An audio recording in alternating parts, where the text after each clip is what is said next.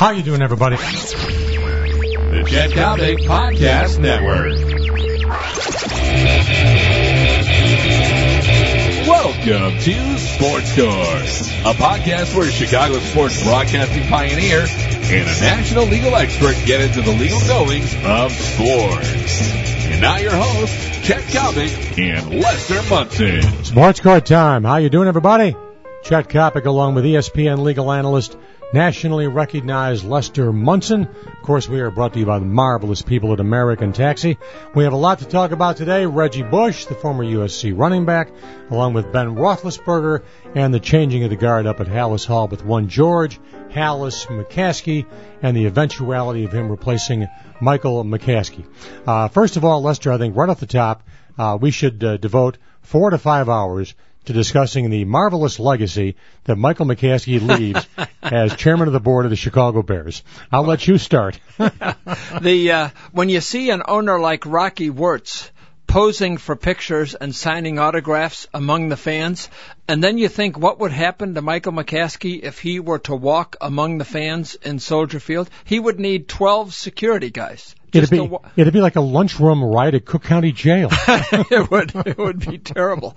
I don't know how exactly he did it, but a combination of his arrogant, patronizing attitude and some of the things he did just made him kind of a double obnoxious guy, I think, to most fans. You know, I'll give you my favorite Michael McCaskey story. This probably took place about 91 or 92. There was a blinding snowstorm up at Halas Hall. Brad Palmer's there for Channel 7. Brad now, of course, retired. Great reporter.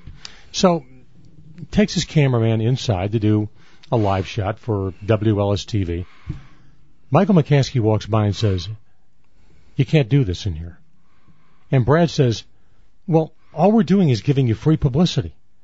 And Michael's response was, and I mean, this is the very essence of Michael, "We don't need free publicity." Wow. His grandfather. That's the same ball club, Lester, that when they opened up their renovated stadium in 2003, paid homage to the death of Ed McCaskey, who didn't know a football from a hockey puck, but was a pretty good lounge singer. It was also, by the way, it was the 20th anniversary of the death of George S. Halas. He didn't get the time of day. No. I'm old enough that I can remember on my first job here in Chicago in journalism, I'm working on the Chicago Daily News, afternoon newspaper. I was on the city desk. The sports department was right next to us. George Halas himself, this is in 1962, 1963, he would come in talking to Bill Jouse and Joe Rain and George Vass and all these guys begging for an article in the paper. Papa Bear coming in. And did he need free publicity? He knew he needed free publicity, and that's how they built up the team, and now we have Michael doing this. Hey, my friend, you think about Reggie Bush, you really don't think about the New Orleans Saints. You think about a splendid running back for USC who helped Pete Carroll make a fortune, who filled seats in the L.A. Coliseum like nobody's business, and a guy who obviously probably, if you look in the dictionary under the word cheater, you're going to find a picture of Reggie Bush. There shouldn't be much doubt about that. While he was at USC, there were a couple of young guys who wanted to start a sports marketing company, Lloyd Lake and Michael Michaels, two alliterative names, very good for us writers, LL and MM. They were going to start a marketing company. How did they get to Bush? They supported his parents for 3 years, supposedly to the tune of $300,000 in cash and gifts and a free house in San Diego for the time Bush was at USC. They, of course, lost the business. Bush signed up with somebody else. They were furious.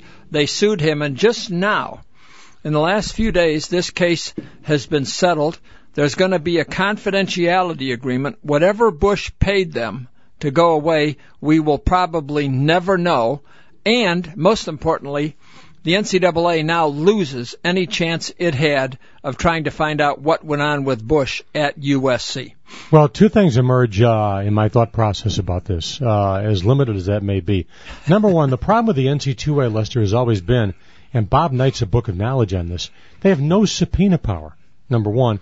Number two, how aware do you actually think Pete Carroll was of what was going on with Reggie Bush? I mean, the idea that he didn't know is ludicrous.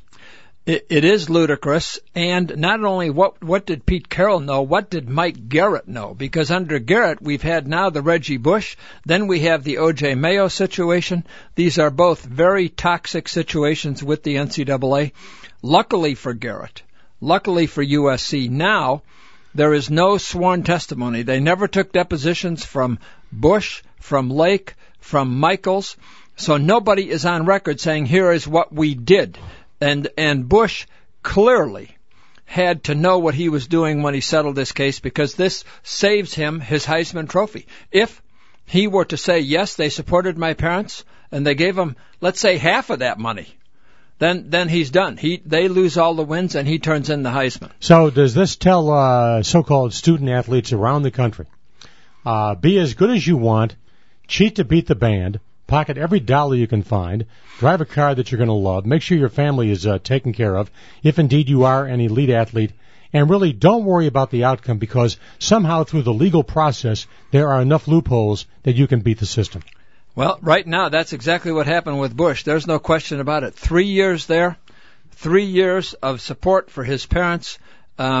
The parents have never been interviewed. He refuses to talk about it one way or the other. And now it's going to be all tied up in a contract. I spent a day and a half trying to reach the two lawyers, the lawyer for Reggie Bush, who happens to also represent Kim Kardashian, by the way, just in case you're wondering, and the lawyer for these would-be sports marketers, actually a pretty good lawyer and a nice guy. He cannot talk about it. He knows that if he says one word about it, the money disappears, he loses his fee, and his client loses the money that keeps him quiet.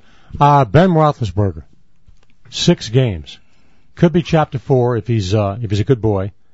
My gut says it will not be chopped to 4 because the public would visualize that and foresee it as being a sign of weakness, a sign of being overly charitable on the part of Roger Goodell.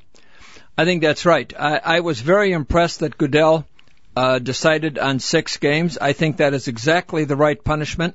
If anything, you could have gone longer, but given the unsavory, repulsive, disgusting nature of Roethlisberger's behavior on that night and on probably another occasion, I think this is exactly right. And Goodell has had such support, has had such an outpouring of praise for this, he's not going to back away from it in any major way. If Roethlisberger is playing in the 5th game of the season, he's a very lucky guy. You know, Lester, what I find to be interesting about all this is the Pittsburgh Steelers won 2 Super Bowls with Ben Roethlisberger. You would think that somehow in this convoluted world we live in, they would come out and show some degree of support to Ben by saying, you know, we'll do whatever is required to give Ben appropriate counseling, this, that, here, and there. They have basically divorced themselves with Roethlisberger to the point that the subterranean message really reads, please, some National Football League franchise, offer us a 3rd-round pick, and this bum is all yours. That's exactly what they're doing. You got to take your hat off to the Rooneys. They have taken exactly the right approach here. Here's the best player on the team, the leader that probably should be the leader of the team. Clearly he is not, but a guy who wins 2 Super Bowls for him, and they are willing to give him up for next to nothing. Chris Mortensen, a colleague of mine at ESPN, says they've shopped him around to 8 teams. 3 have said no. 5 are still in contention. We'll see. We'll see what happens. You know, one thing about the National Football League, Lester, that we both know holds a lot of water. No matter how bad you are. Or even think about a guy like Milton Bradley in Major League Baseball. You know, he's already causing problems for Seattle. Anybody surprised? I'm not. Roethlisberger has a ton of talent. If the Steelers want to move him, there is some ball club out there that will say, all right, let's get the PR firing squad ready. Let's, get it loaded up for the campaign that we have a brand new Ben Roethlisberger. He will find a home, and if he's successful, the public will forget. He will find a home, and he'll run out on the field one day and get a huge ovation. It can happen, especially, you're right, in the National Football League. Perhaps more so there than most places, although we did see Barry Bonds getting those huge ovations in San Francisco, even when everybody in the world knew that he was cheating with various drugs. But Yeah, Roethlisberger will find a place. It is interesting to me that Oakland has said no. They don't want him. That's the major shock to me. That is a big surprise. That is a big surprise. Where old guys like Roethlisberger go to finish their career. How big an embarrassment. I mean, Pride and Poise, Just Win Baby, Stabler, Casper, 3 Super Bowl championships. In the Super Bowl as recently as, I believe, 2003, 2004, whatever the case may be, when John Gruden was head coach. The Raiders have slipped so badly. I do know this, that they are financially the weakest franchise in the National Football League. Rarely, if ever, sell out a ball game. How big an embarrassment is Al Davis to the NFL? I think that most of the owners would be very happy if Davis would go away and would sell the team to almost any one of his partners. They don't even care which one anymore. They're tired of him. He sues them every time he turns around.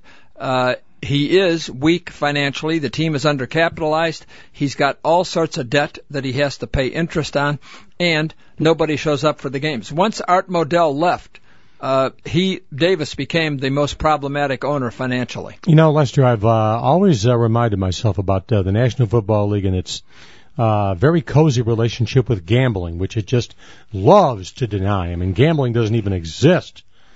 Forget about the fact that TV ratings would drop 30% on Sunday without gambling. When George Halas was laid to rest back in November of 1983, I was covering the funeral for Channel 5, and, Tex Schramm arrives, and Art Modell arrives, and I'm getting a soundbite here and a soundbite there. 2 guys who walk in arm in arm, laughing like crazy. You can tell that they're terrific friends. Who were they? Al Davis and Jimmy the Greek Snyder. That is perfect. And you know what they were talking about.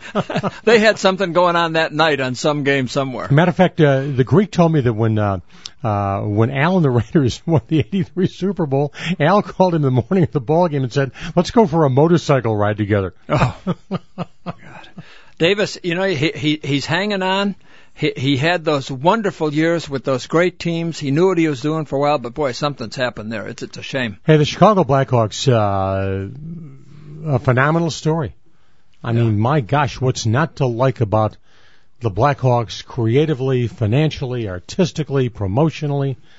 I mean, you can just literally spend a month talking about what Rocky, John McDonough, Jay Blanc, Quenneville, all these people have done. What do you suppose the Blackhawks would command on the open market right now if all of a sudden the club said, we're going to sell? Well, what you have to look at is they have 1/4 of Comcast Sportsnet. They have 1/2 of the United Center. Right. All of that real estate. And, of course, they have the Blackhawks, an Original Six franchise with the most devoted following in all of professional sports, perhaps. That is a very valuable franchise. Hockey teams do not go for big money. The Phoenix Coyotes are changing hands right now for probably $140 million. So the Hawks would be worth at least 4 times that, would be my guess. So we're talking $500 or $600 million. 4 years ago, they're worth the same price as the Phoenix Coyotes. That's what McDonough and Rocky Wirtz have done. Lester, I think you're actually low, given the incremental value that has found its way to the United Center itself. Just the people who go into the United Center, get acquainted with the building, turn up for the circus, turn up for the ice show. You own half the building. You got the chunk of Comcast, which grows in leaps and bounds. Honest to gosh, I believe the package would go for around $800 million. I really do. Boy, that would really be something. And think of where they were before Rocky took over and hired John McDonough. They were DOA. Yeah, this is the most amazing story I've seen in 20, 30 years here in Chicago or anywhere else. It's just an incredible outcome. Has O.J. Simpson tried to file another appeal in the last half an hour? I don't think so. I don't think. Did something happen to him today? What do you hear about Juice in the joint? He's apparently a privileged character there. People give him their phone time, and he's able to. People who are in medium security with him somehow think he's a very important guy. So he's doing well as anybody could do while locked up all day in medium security in Nevada with no air conditioning. Oh, think about that. August in Las Vegas, August in Nevada with no air conditioning. Yeah, bologna sandwiches and a bunk bed. Oh, my yeah. gosh. No fan. You know, I once played golf in Las Vegas, and the temperature at tee-off time was 109 degrees. I played 3 holes and said, you're nuts. Say goodbye. Yeah. He is Lester Munson. I'm Chet Kopic. This has been, of course, Sports Court. We'll join you in 7 days. We thank our great friends at American Taxi, Chicago's #1 premier suburban taxi service. Make it a point. Barrington, Winnetka, Arlington Heights, wherever you may be, American Taxi should always be your carrier of choice. Take good care. So long, everybody.